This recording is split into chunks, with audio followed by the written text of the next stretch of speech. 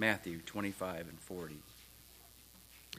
Communion service today following the worship hour, as is our tradition, 10-minute break, and then when you hear the music,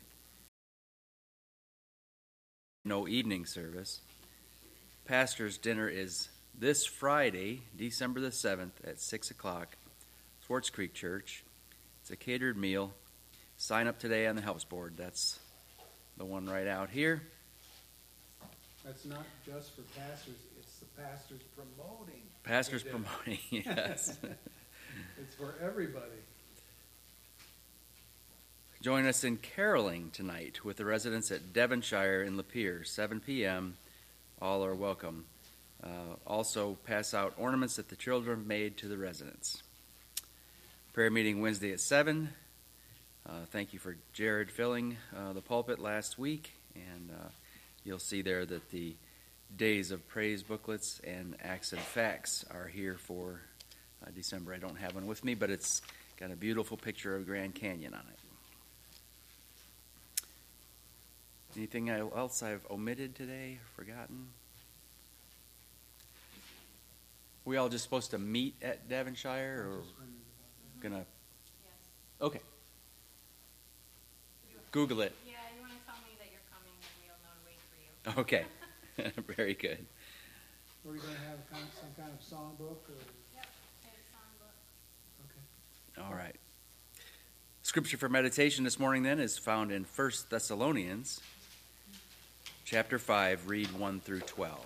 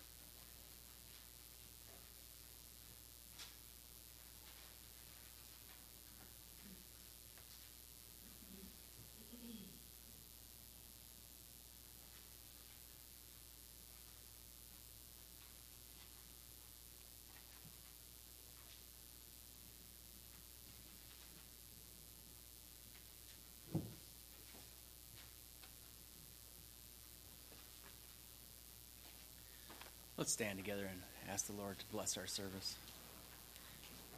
Dale, can I ask you this morning? Sure. Our gracious God and Savior, we are thankful for this day and this time that we can come and gather in your house and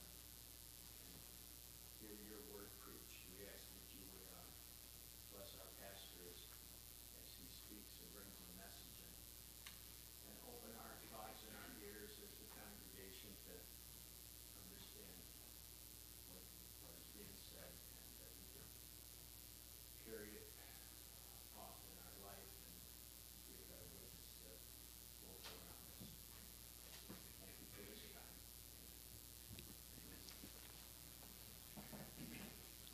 morning, will you take your red hymnal this morning, the Red Trinity hymnal, and turn to 324? 324 in the red hymnal.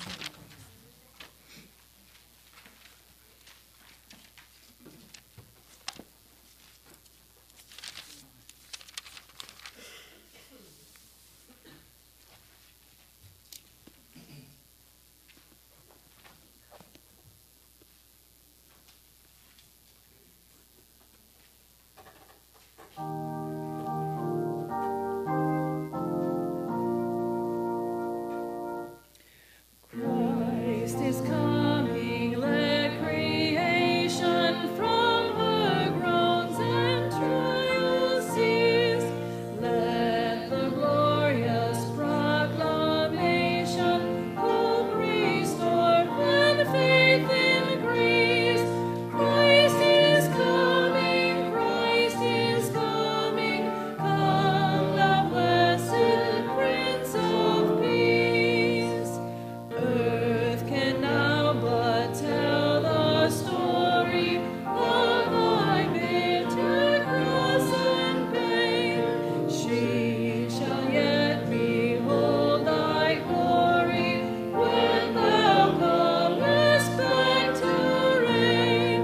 Christ is coming, Christ is coming, let each heart repeat the strain. Long thine exiles have been pining, far from rest and home and thee. But in heavenly vestures shining, they their loving Lord shall see. Christ is coming, Christ is coming, haste the joyous jubilee. With that blessed hope before us, let no heart remain unstrung. Let the mighty Advent chorus onward roll from tongue to tongue. Christ is coming, Christ is coming, come, Lord Jesus, quickly come. Thank you. You may be seated. Well, last week I had someone come to me after service and say, I want this hymn, and I just told someone no a minute ago, but he's not here this morning. So does someone else have a favorite hymn? Ken. 521 in the brown. And do we have a reason for this morning? He loves this hymn, as do I. Okay. Thank you. One of my favorites. One of your favorites. 521.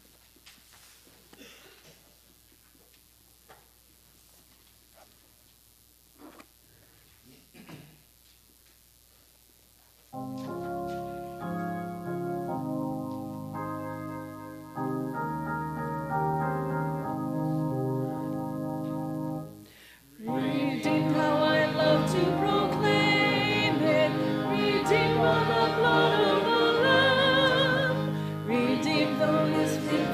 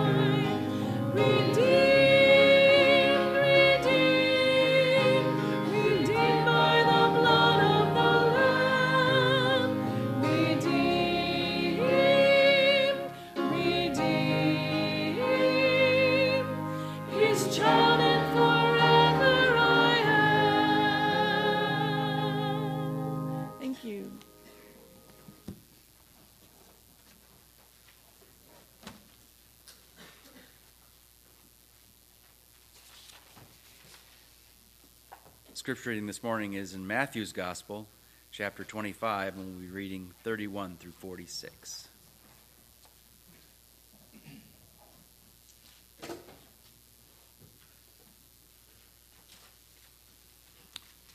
Please stand with us. I'll be reading from the NIV this morning, page 1542 in the Pew Bible.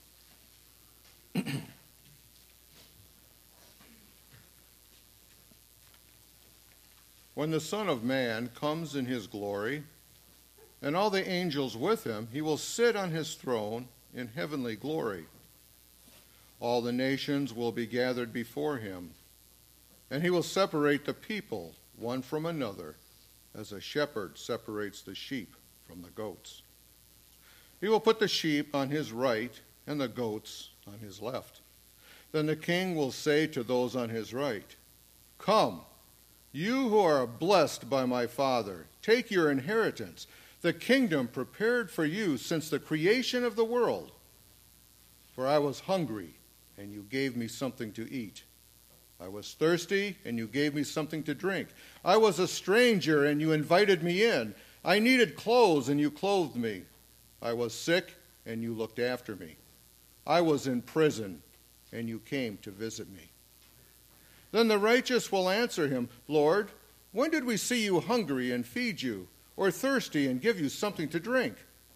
When did we see you a stranger and invite you in, or needed clothing and clothe you? When did we see you sick or in prison and go to visit you?" The king will reply, "I tell you the truth, whatever you did for one of the least of these, brothers of mine, you did for me." Then he will say to those on his left, "Depart from me, you who are cursed, into the eternal fire prepared for the devil and his angels. For I was hungry, and you gave me nothing to eat. I was thirsty, and you gave me nothing to drink. I was a stranger, and you did not invite me in. I needed clothes, and you did not clothe me. I was sick and in prison, and you did not look after me." They will also answer, "Lord, when did we see you hungry or thirsty or a stranger or needing clothes or sick or in prison and did not help you?" He will reply, "I tell you the truth. Whatever you did not do for one of the least of these, you did not do for me." Then they will go away to the eternal punishment, but the righteous to eternal life.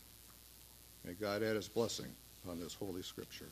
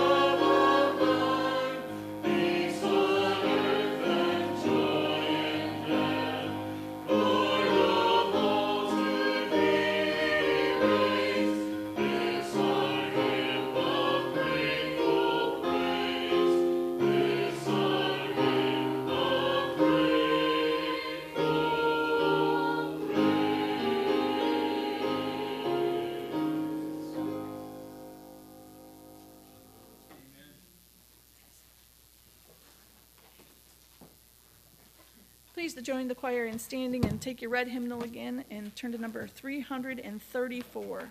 334 in the red hymnal.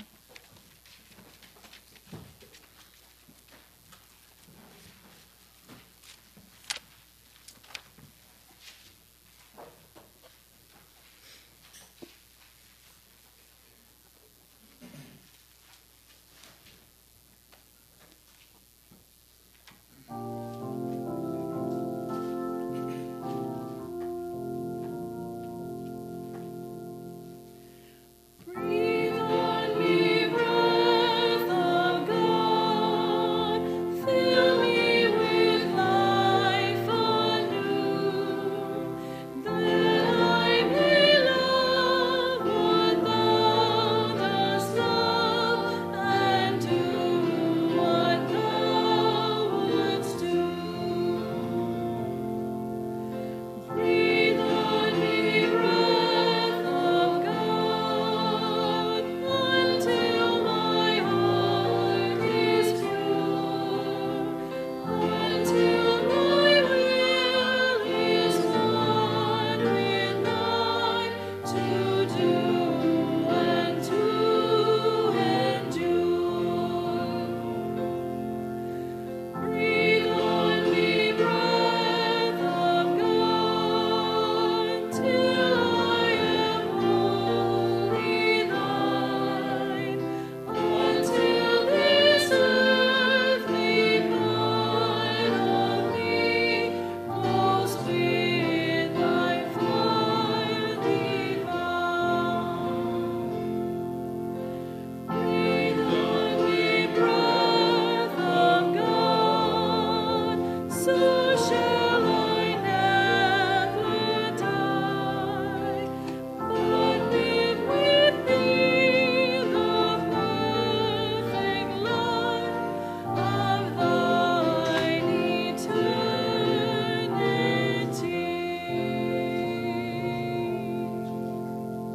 Thank you. You may be seated.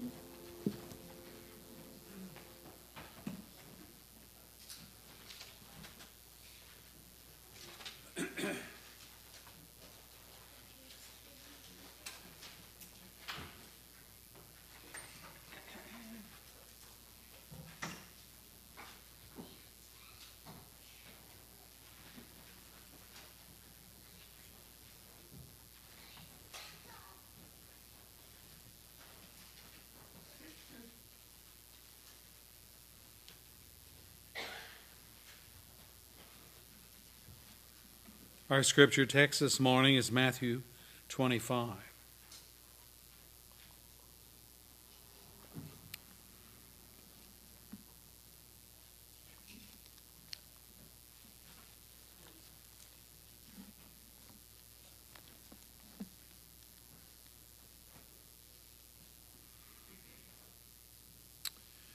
As we move along in our study of joyful souls, we considered the joy of preparation as it relates to us being prepared for the return of the Lord so as not to be taken by surprise. Surprise for the world, yes, but not surprise for the believers who study and believe the teachings of Jesus. Some people like surprises. I, for one, do not like surprises. I like knowing what is coming. I know what to expect, so I'm ready for any kind of contingency. And I'm not talking about surprise parties and so on. I'm talking about surprises that effectively alter life, throw people into a spin that they never contemplated. And I suppose a lot of this has to do with the fact that most of us are creatures of habit. We like tried and true. Not innovative, not new.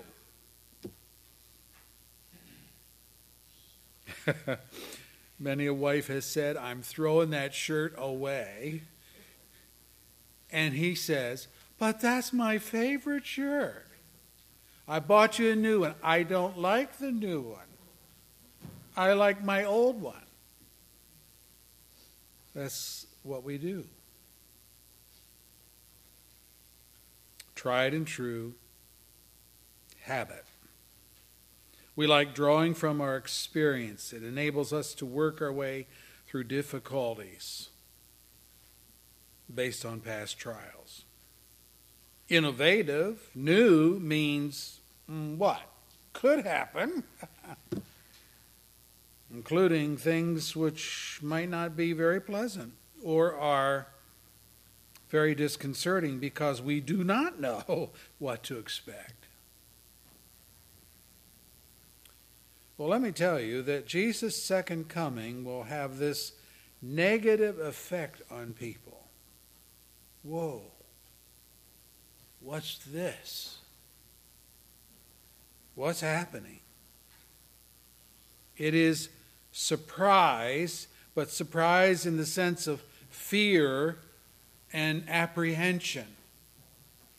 Luke 21, verse 26 and 27, Jesus states it this way: men will faint from terror, apprehension of what is coming on the world.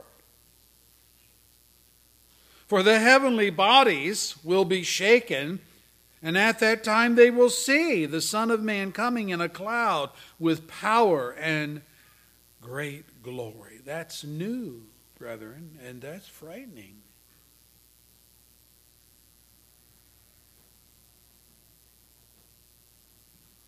And in light of these truths, we considered two charges. Number one, the parable of the 10 virgins. Be watchful, be alert, be vigilant. And number two, there are no second chances for repentance and reformation or revitalization of faith when Christ comes. It's the end, as in the world that we know. Yeah, new heaven, new earth, but it's the end of all of our opportunities. Now, in today's study, we want to turn our attention to the subject of judgment, which is, it's appointed unto men to die once, okay, but afterwards, the Scripture says, the judgment. So death isn't the end. It's the beginning of the end, but it's not the end. Let's pray.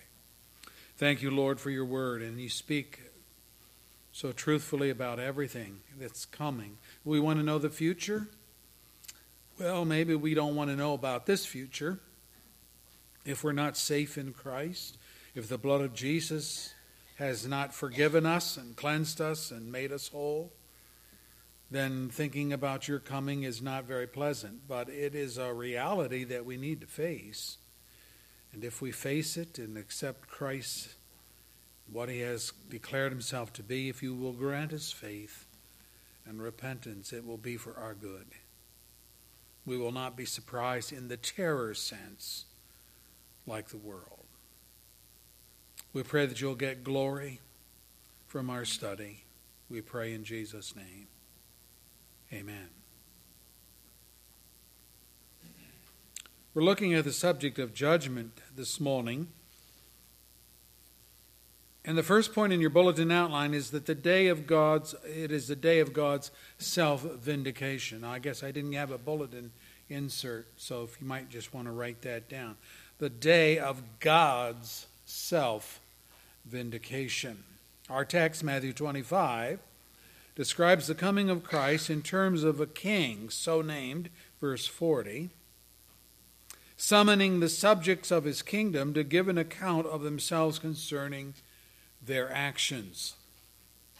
Now this king is none other than the Son of Man, Jesus' favorite title for himself, verse 31.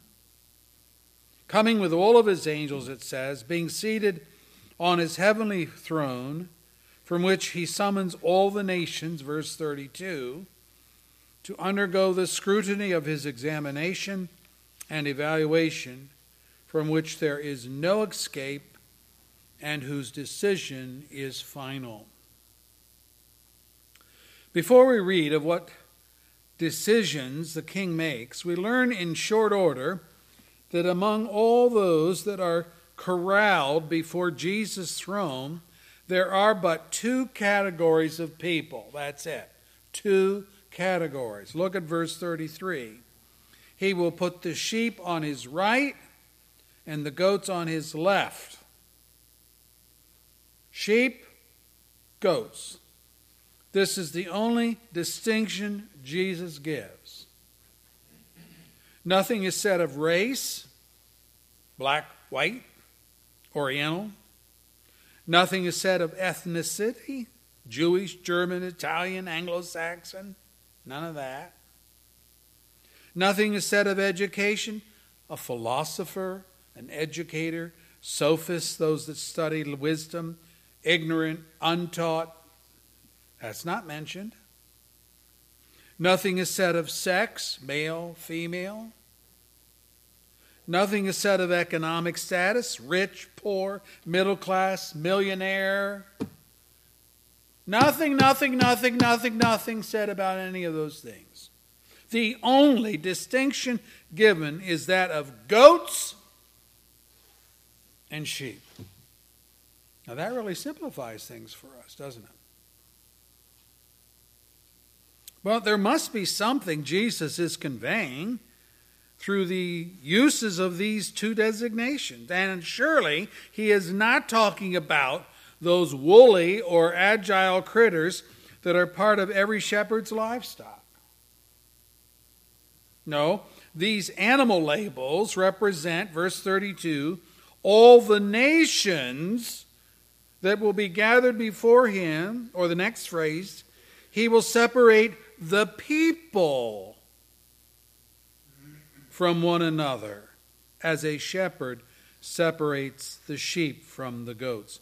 Verse 32. So here we learn that Jesus is using these two animals in a symbolic way to describe two kinds of people. And the description he portrays, as noted earlier, has nothing to do with race or ethnicity or education or economic status and so on. Instead, it has to do with an assessment of the spiritual condition of the people who fall into these two categories, sheep and goats.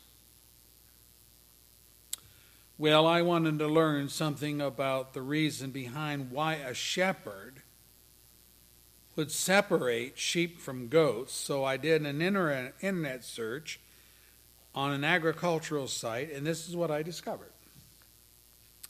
Sheep feed on the fine grasses of the range, gobbling up every last blade. By the way, that's why the cattlemen of our own country hated and fought against the sheep herders that were imported from Europe when they came to our country, because the sheep ate the grass right down to the nubbins. Didn't leave anything for the cattle. Well, they weren't interested in sheep. They were cattle barons. So we had wars in this country in the early days between the cattle barons and the sheep herders over this very issue. The sheep eat the grass down to the nubbins. Well, goats, in contrast, will eat weeds, briars, most any trash vegetation that you can think of. The wool of sheep is more refined than that of goats, probably because of the diet. The famous merino wool, which you will find in the better department stores, is sheep wool. It's the finest and it's the smoothest. Character-wise, sheep are generally mild-mannered critters, rather docile, non-aggressive. Goats, however, they use their horns to butt you and to butt one another in order to gain predominance. Now, I was raised on a gentleman farm. I say a gentleman farm. We had just selective amount of farm animals. We had 5 goats, no sheep. 5 goats, 1 cow, few chickens, 2 pigs. That was our gentleman farm. Let me tell you, The goats would chase us kids and try to butt us with their head, with just for daring to walk by them. And we kids knew this, so we would walk very gingerly when we were going by the goats. We wouldn't look at them in the eye, and we would kind of just look out of the corner of our eye. And sure enough, we'd get about here, and the goat's head would be about there, and they would turn on us. And then we took off like a bolt. See if we could outrun the goats. It didn't work. The goats could outrun us. But that's what they did.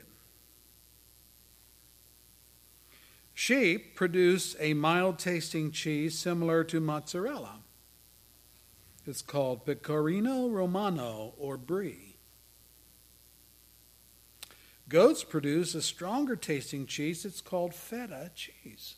Your feta cheese in your grocery market is goat cheese, made from goat milk.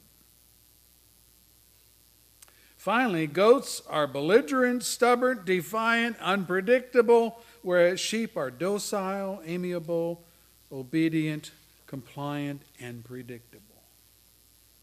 It's like worlds apart, sheep and goats. Now, how this evidences itself in people whom Jesus labels as sheep and goats is indicated in our text. Look at the sheep, verse 35 and following. I was hungry and you gave me something to eat. That sounds like a sheep. I was thirsty, you gave me something to drink. I was a stranger, you invited me in. I needed clothes, you clothed me. I was sick and you looked after me. I was in prison and you came to visit me. That's sheep, sheep, sheep. And when the sheep could not recollect doing any of these things for Christ, they're unassuming, his answer was, whatever you did for one of the least of these brothers of mine, you did for me. Verse 40. Do we not see that what comes across here is the compassionate, caring, merciful kindness that is characteristic of the shepherd king himself? It is Jesus' earthly ministry to the people of his day lived out in believers to the people of their day. Jesus put it this way in another text. My sheep listen to my voice. I know them and they follow me. Yeah, they do. John 10, verse 27. And that is the compliant nature of the sheep that we noted earlier. God's true people do not have to have their arm twisted behind their back to get them to do what the grace and the goodness of God would want them to do. Now, in contrast to this wonderful conduct of the sheep, the king has a different evaluation of the goats. In this narrative, verse 42 and following, I was hungry and you gave me nothing to eat. I was thirsty and you gave me nothing to drink. I was a stranger. You did not invite me in, and so on, down through each point used to analyze the sheep. But what a different thing with regard to the goats. The goat people, like the goat critters, are mean-spirited, surly, selfish, giving nothing to satiate the hunger and thirst of the needy, not even a piece of bread or a glass of water.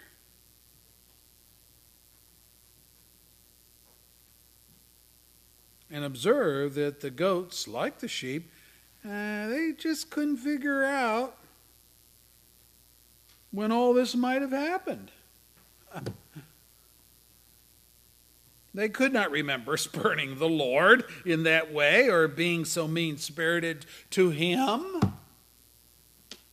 His answer, verse 45, whatever you did not do for one of the least of these, you did not do it for me. The fate of both groups was confirmed and sealed by how they responded to Christ. Now get it. How they responded to Christ was evident in how they treated the believers in Christ. Oh. The sheep displayed the character of Jesus in their dealings with one another. The goats displayed the meanness, anger, selfishness, and indifference of people who have no time for God. So they don't have any time for God's people. Ezekiel 36 has something to contribute here as well. The prophet explains that Israel, God, the surrounding pagan nations. And why? He tells us. This is what the sovereign Lord says. In my burning zeal I have spoken against the rest of the nations and against Edom. For with glee and with malice in their hearts they made my land their own possession, so that they might plunder its pasture land. Therefore prophesy concerning the land of Israel. Say to the mountains and to the hills, to the ravines and the valleys, this is what the sovereign Lord says. I speak in my jealous wrath because you have suffered the scorn of the nations. Therefore this is what the sovereign Lord says. I swear with uplifted hand that the nations around you will also suffer scorn. But you, O mountains of Israel, will produce branches and fruit for my people Israel, for they will soon come home.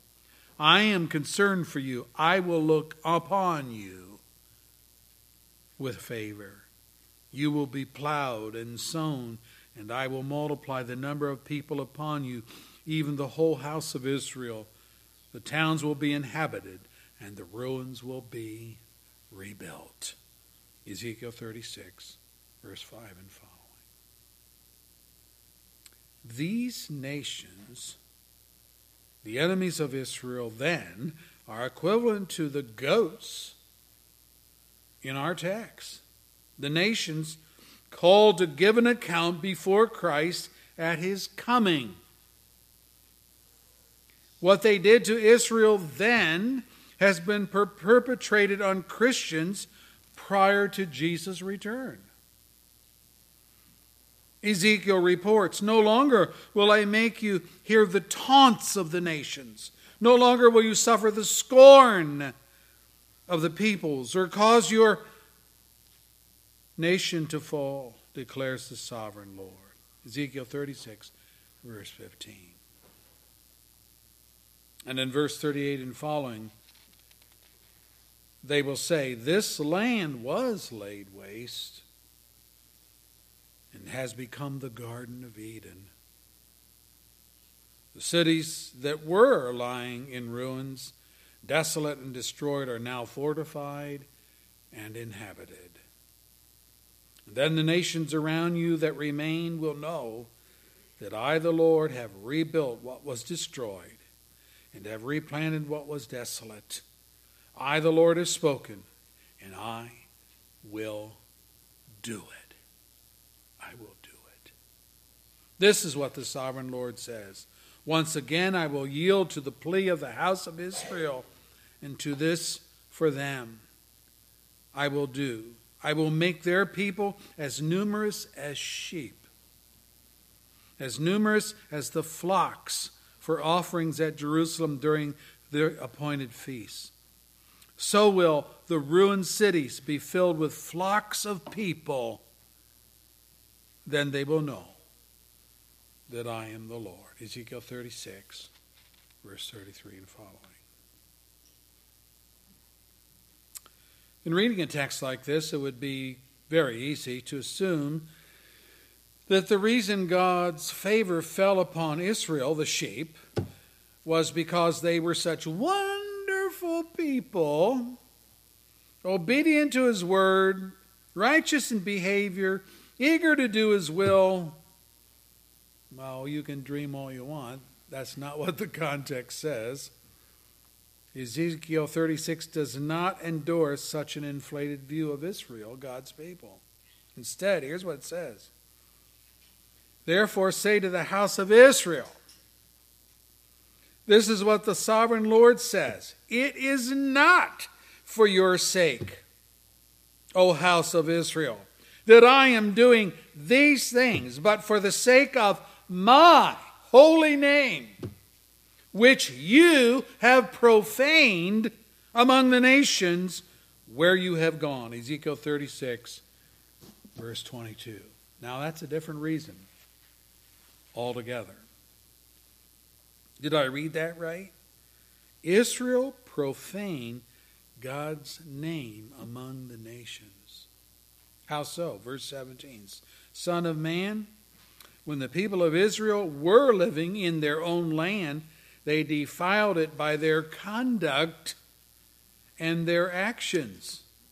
Okay, so I asked the question, what was their conduct? What were their actions?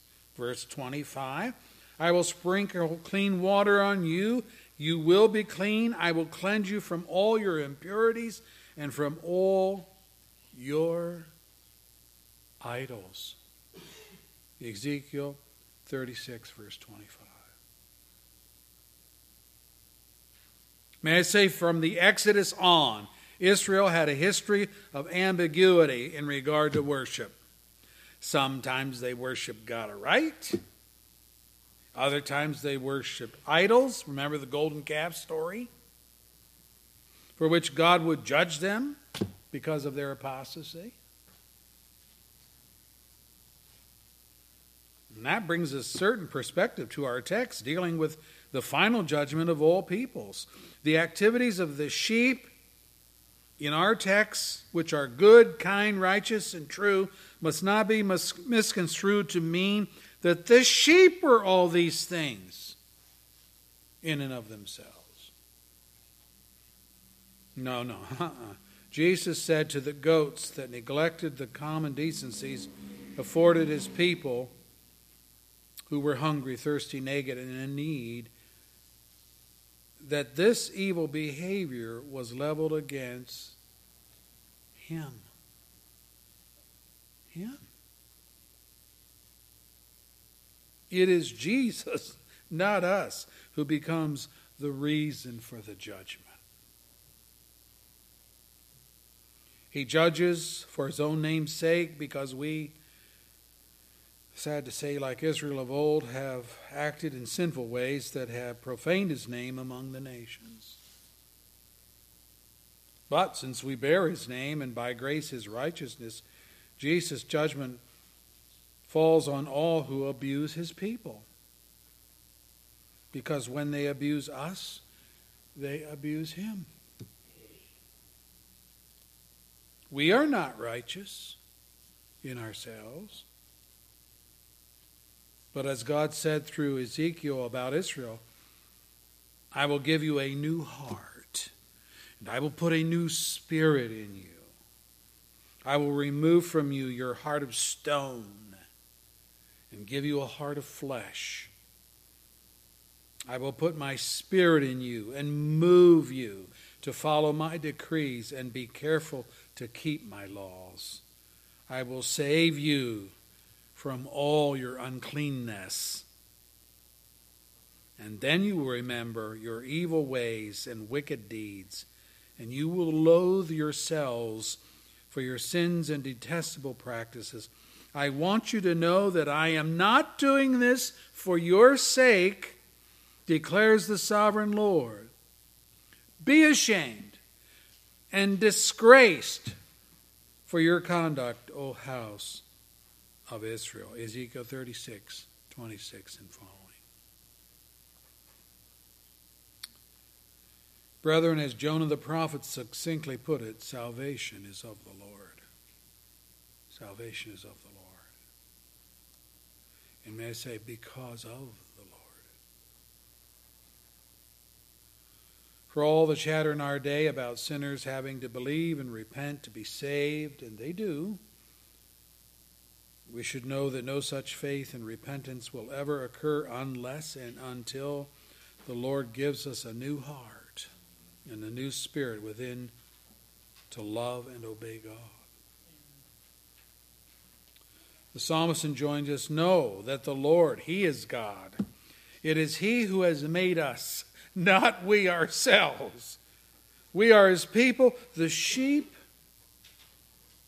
of His pasture. Enter into His gates with thanksgiving. Thanksgiving, yeah. Into His courts with praise. Be thankful to Him. Bless His name. For the Lord is good. His mercy is everlasting, and His truth endures to all generations. Psalm 100, verses 3 and 5.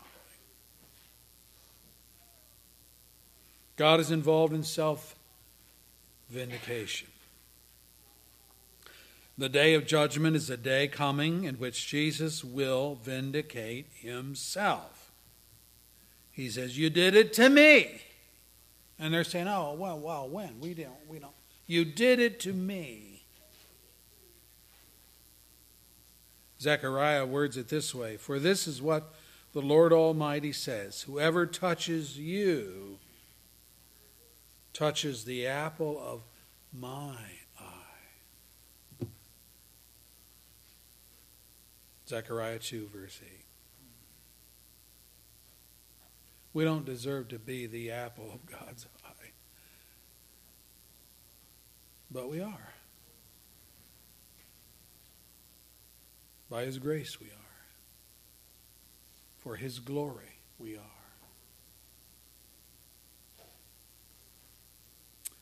So, judgment is first for God's self-vindication. Secondly, the day of judgment is the day of every believer's vindication. Not only does Jesus vindicate Himself in the day of His coming, but He vindicates all who have believed in Him. True, as with Israel of old, God acts for His own sake, but there's a wonderful fallout for all who bear His name. Repeatedly in the Ezekiel 36 text we read that when God acted in judgment on the nations who had devastated Israel's towns and villages and livestock and crops and so on, He did so for His own name's sake. That's all very true. But it is also true that in a secondary but a very real sense, Israel was vindicated as well. God refers to the land itself, saying, but you, O mountains of Israel, will produce branches and fruit for my people, Israel. For they will soon come home. I'm concerned for you. I will look on you with favor. You will be plowed and sown, and I will multiply the number of people upon you, even the whole house of Israel. The towns will be inhabited, the ruins will be rebuilt. I will increase the number of men and animals upon you, and they will be fruitful and become numerous. I will settle people on you, as in the past, and will make you prosper more than before. And then you will know that I am the Lord. Ezekiel 36, verse 8 and following. It's like God's talking to the land, and He's personified the land. And He says all the things He's going to do on the land for the sake of His people. He acts on His own behalf. That's very true, but the benefits accrue to His people as He rights the wrongs done primarily, He says, to Himself. Now look again at our text, Matthew 25, verse 44 and following. They, referring to the goats, the unbelievers, the persecutors, they also will answer, Lord, when did we?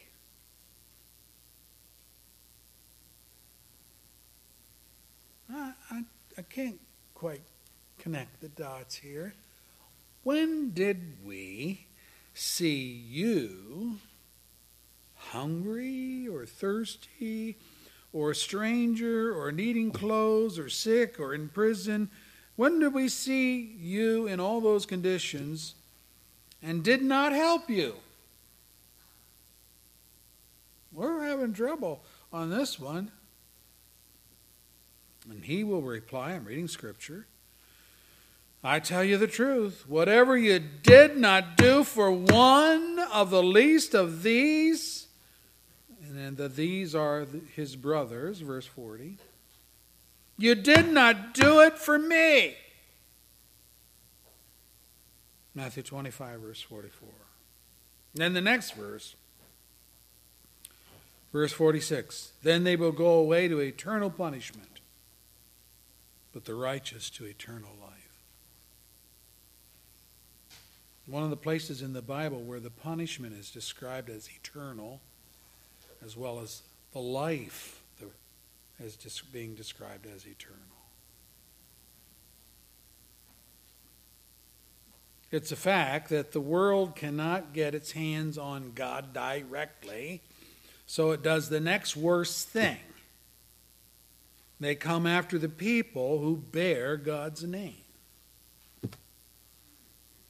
Peter put it this way, rejoice that you participate in the sufferings of Christ, so that you may be overjoyed when his glory is revealed. If you are insulted because of the name of Christ, you're blessed, for the Spirit of glory and of God rests on you. If you suffer, it should not be as a murderer or a thief or any other kind of criminal or even as a meddler. However, if you suffer as a Christian, don't be ashamed. But praise God that you bear that name. 1 Peter 4, 13 and following.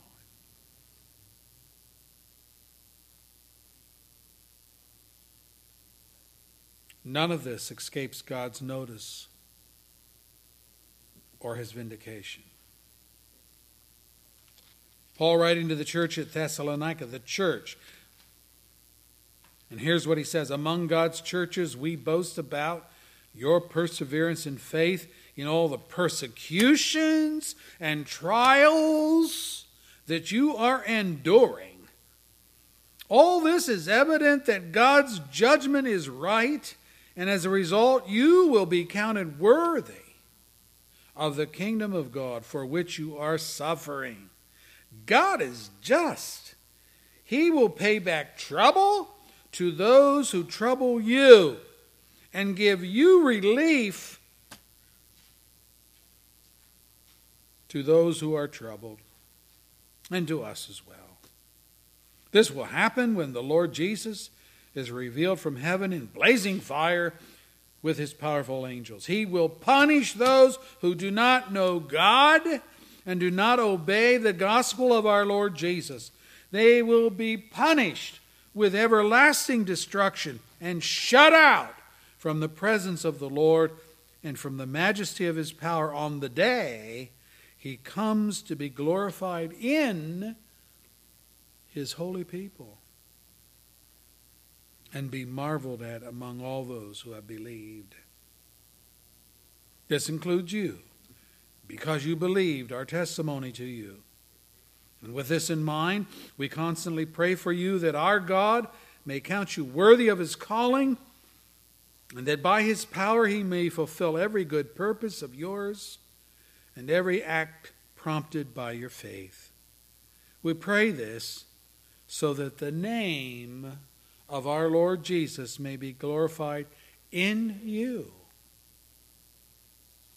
and you in him, according to the grace of our God and the Lord Jesus Christ. 2 Thessalonians 1, verse 4 and following.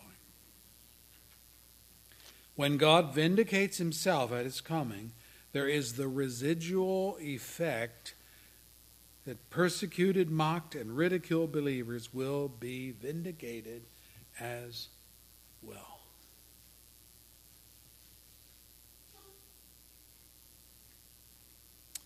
Okay, then is there any joy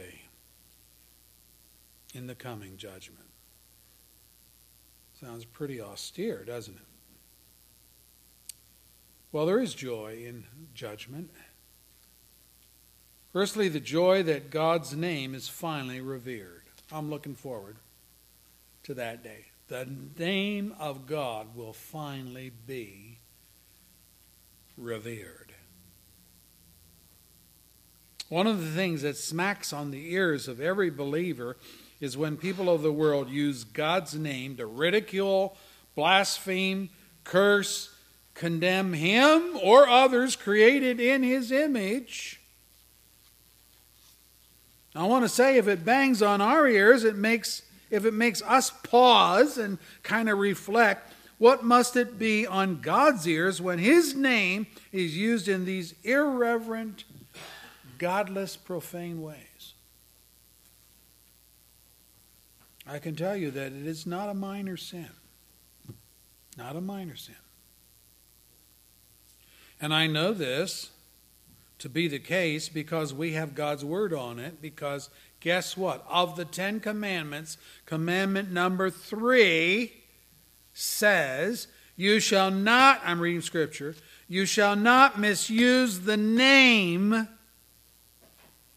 of the Lord your God, for the Lord will not hold anyone guiltless who misuses His name. Exodus 20, verse 7. We don't think of this very often. People say, oh God. They say that all the time. Or they say, God damn so-and-so.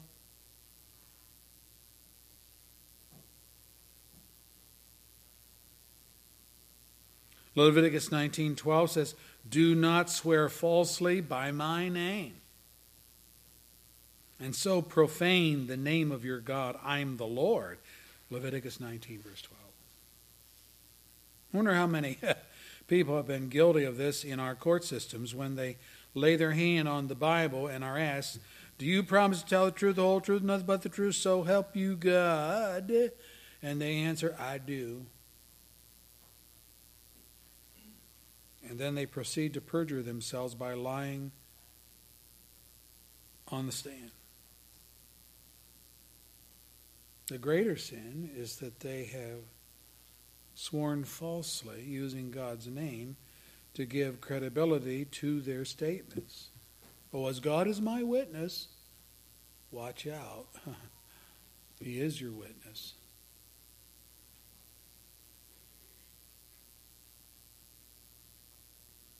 We have this terrible account in Leviticus 24. The son of the Israelite woman blasphemed the name with a curse. So they brought him to Moses. They put him in custody until the will of the Lord should be made known to them. Then the Lord said to Moses, take the blasphemer outside the camp, and all those who heard him are to lay their hands on his head, and the entire assembly is to stone him. Say to the Israelites, if anyone curses his God, he will be held responsible. Anyone who blasphemes the name of the Lord must be put to death.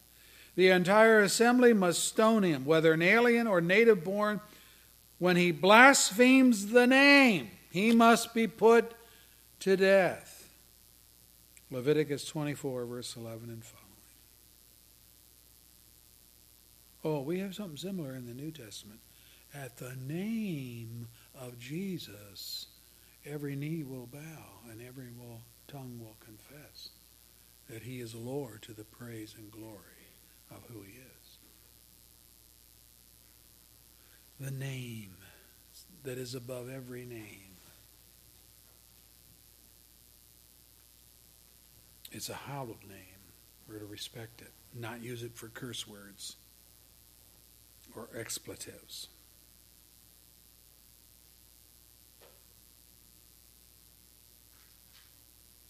So there's going to be the joy in the final judgment of the fact that God's name will be finally revered. I'm looking forward to that. You can't go anywhere today without hearing people use God's name as a curse word. Secondly, There'll be the joy that the wicked will finally and forever be judged. One of the things that has disturbed believers is the fact that some of the Psalms in our Bible call down, pray down God's wrath upon the wicked. They're called imprecatory psalms. Psalm 59 is an example. Deliver me from my enemies, O God. Protect me from those who rise up against me. Deliver me from evildoers and save me from bloodthirsty men. See how they lie in wait for me. Fierce men conspire against me for no offense or sin of mine, O Lord. I've done no wrong, yet they're ready to attack me. Arise to help me. Look on my plight, O Lord God Almighty, the God of Israel. Rouse yourself to punish all the nations. Show no mercy to these wicked traitors. They return at evening, snarling like dogs, and prowl about the city. See what they spew from their mouths. They spew out swords from their lips, and they say, "Oh, who can hear us?" But you, O Lord, you laugh at them. You scoff at all those nations. O my strength, I watch for you. You, O God, are my fortress, my loving God. God will go before me and will let me gloat over those who slander me. In your might, make them wander about and bring them down. For the sins of their mouths, for the words of their lips, let them be caught in their pride. For the curses and lies they utter, consume them in wrath, consume them till they are no more. And then it will be known to the ends of the earth that God rules over Jacob. Psalm 59, verses 1 and following. Do you see David's motive? While he enumerates the evils that have been done towards him, his goal is that these wicked people will acknowledge that God rules over Jacob. And that being the case, when they attack believers, they attack his God. So God is obligated to rise to his defense. And that'll mean the crushing of the wicked. I don't know if we've always thought of ourselves as being that precious to God and that connected, but we are.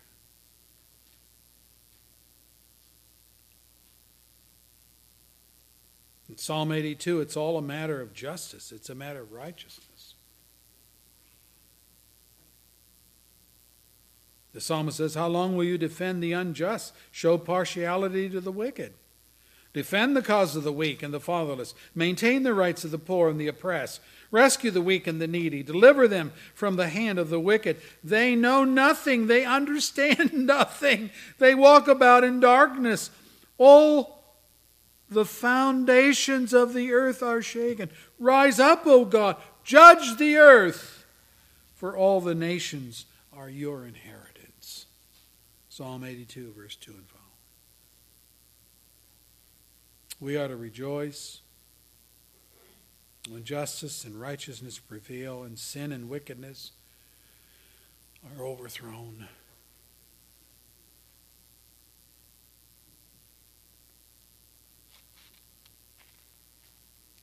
Eliphaz, one of the friends of Job,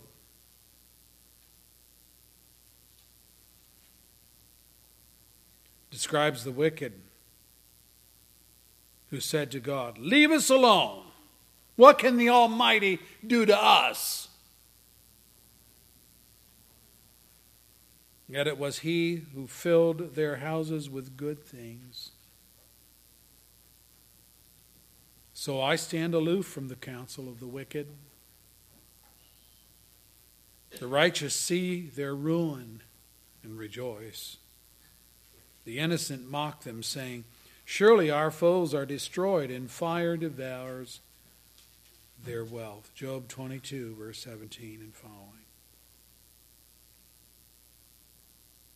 Or again, the wicked will be swept away. The righteous will be glad when they are avenged. When they bathe their feet in the blood of the wicked, then men will say, surely the righteous still are rewarded.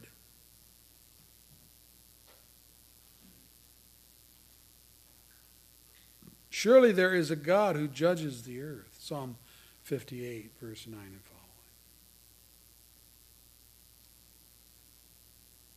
following. The destruction of Babylon, which stands for the corrupt world. We're told in the Revelation, rejoice over her, O heaven. Rejoice, saints and apostles and prophets. God has judged her for the way she treated you. Wow. In her was found the blood of prophets and of the saints and of all who have been killed on the earth. Revelation 18, verse 20.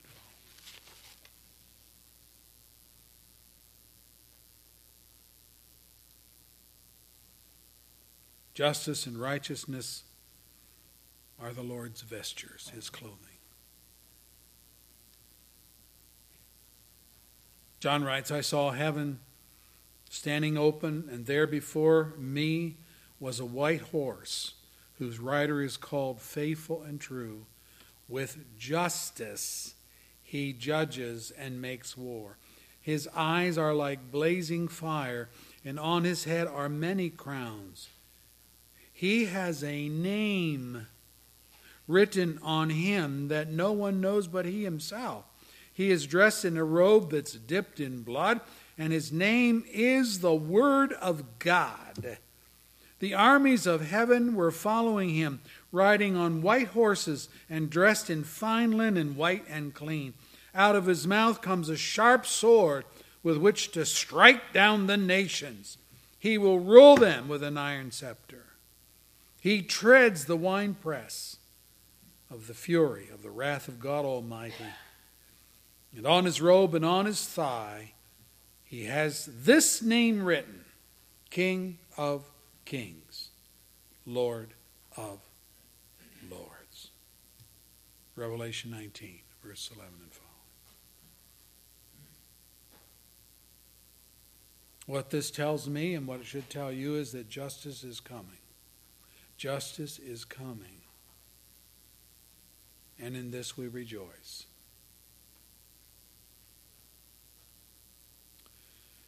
But I ask in closing, do you want justice in your case or do you want mercy?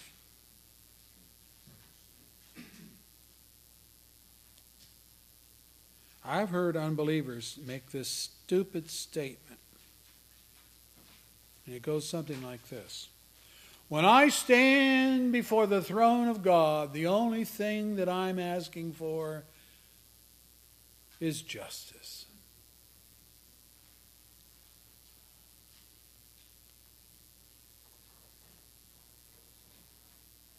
That's because in their self-righteousness, they think there's no sin on their ledger that would cause God to consign them to hell.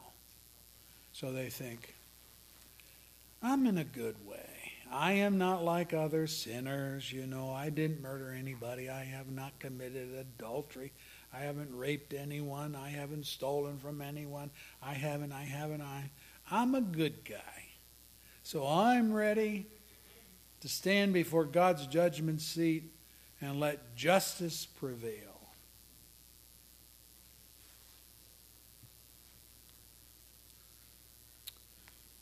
Well, it will prevail.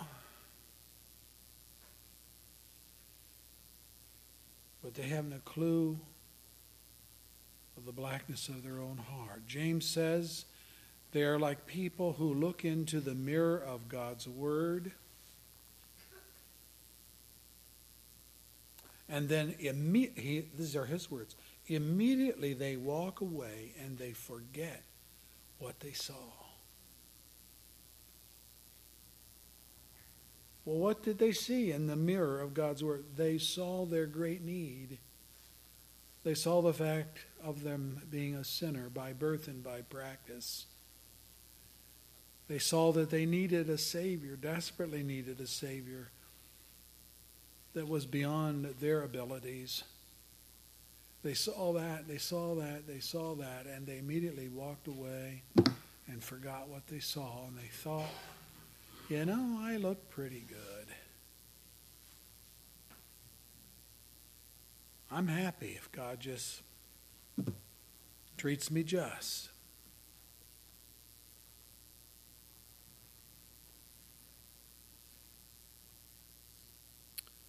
I don't want justice in the day of judgment. I want mercy. David, the great psalm writer,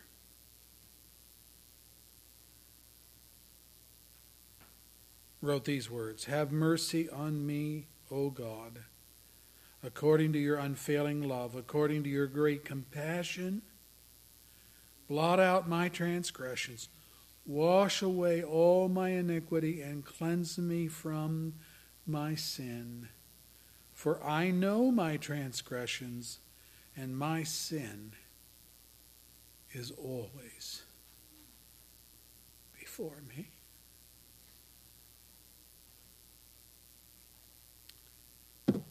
Psalm 51. David is saying, try as I might,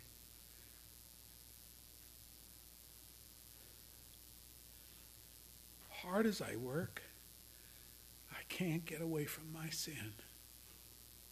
And what is more, nothing I do eradicates what I've done.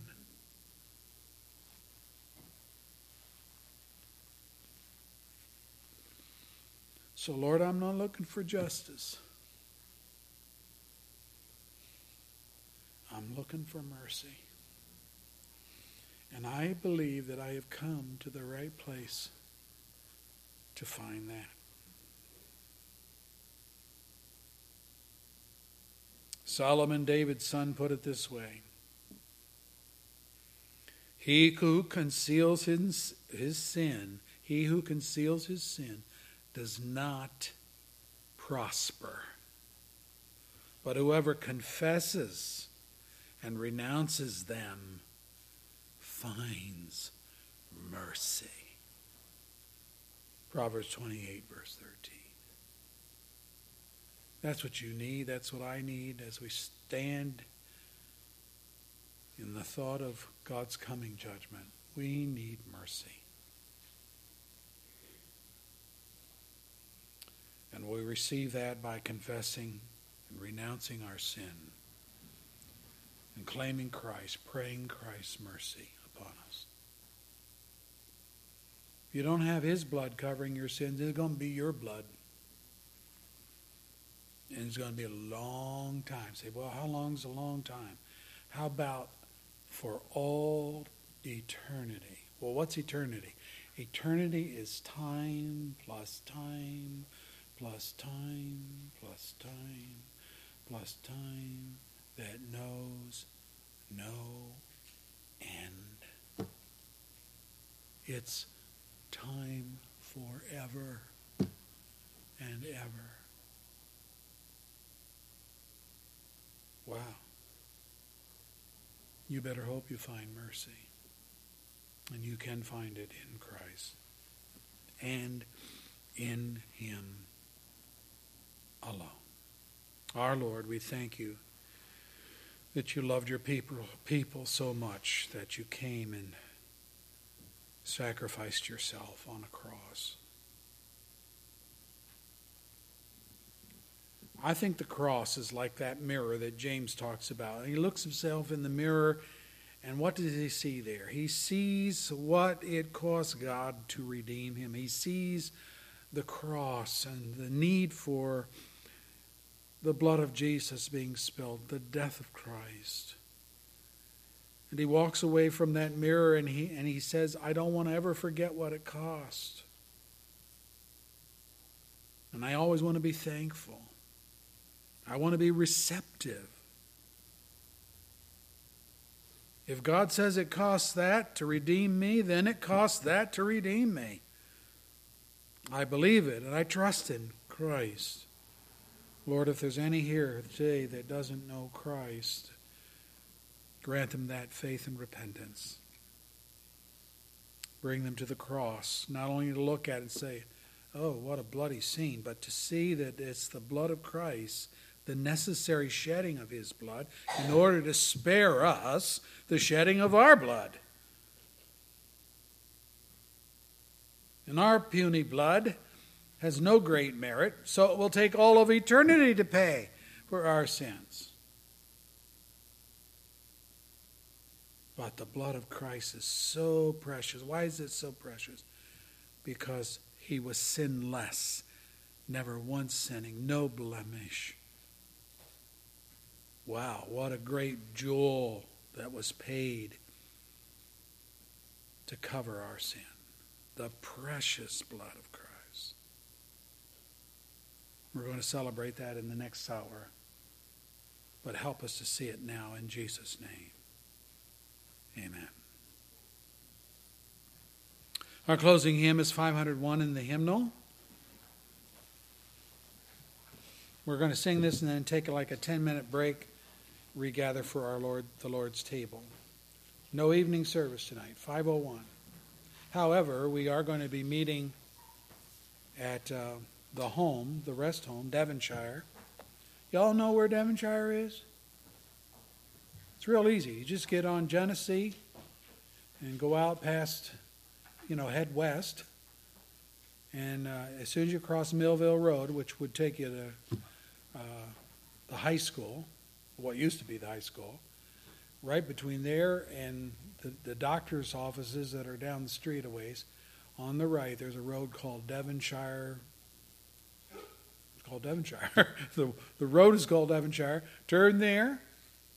You go a block, and the building is right there on your left. There's apartments. We're not going to that. But there's the home, the rest home. People are in there. By the way, Diane's mother is there at Devonshire. She's in the memory division, people with dementia and stuff like that. So that's at 7 o'clock. All right, our closing hymn is 501. Let's stand together as we sing, Jesus, Thou Joy of Loving Hearts.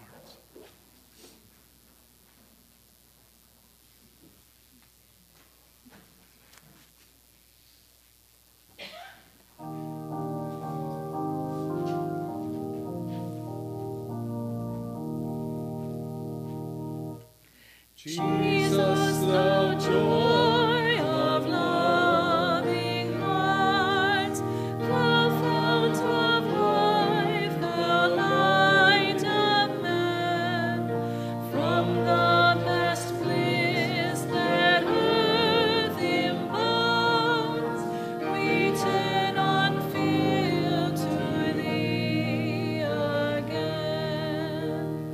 Thy truth unchanged hath ever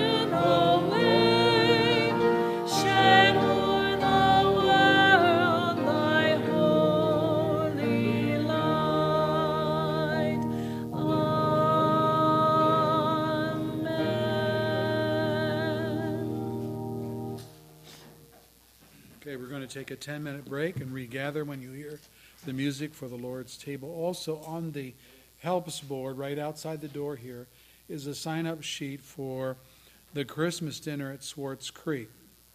Now it says pastor's dinner on there, but it's not for pastors. It's our annual dinner that we hold for all the churches. There's a cost. It's written on the board out there. And it'll be a great night. It's at Swartz Creek. It's just, 45 minutes away and you're there. You'll hear a good speaker, get a great meal, and you'll get to meet people from our sister churches. It's really a nice evening. So I hope you will sign up for that and support it. And we're dismissed now for 10 minutes.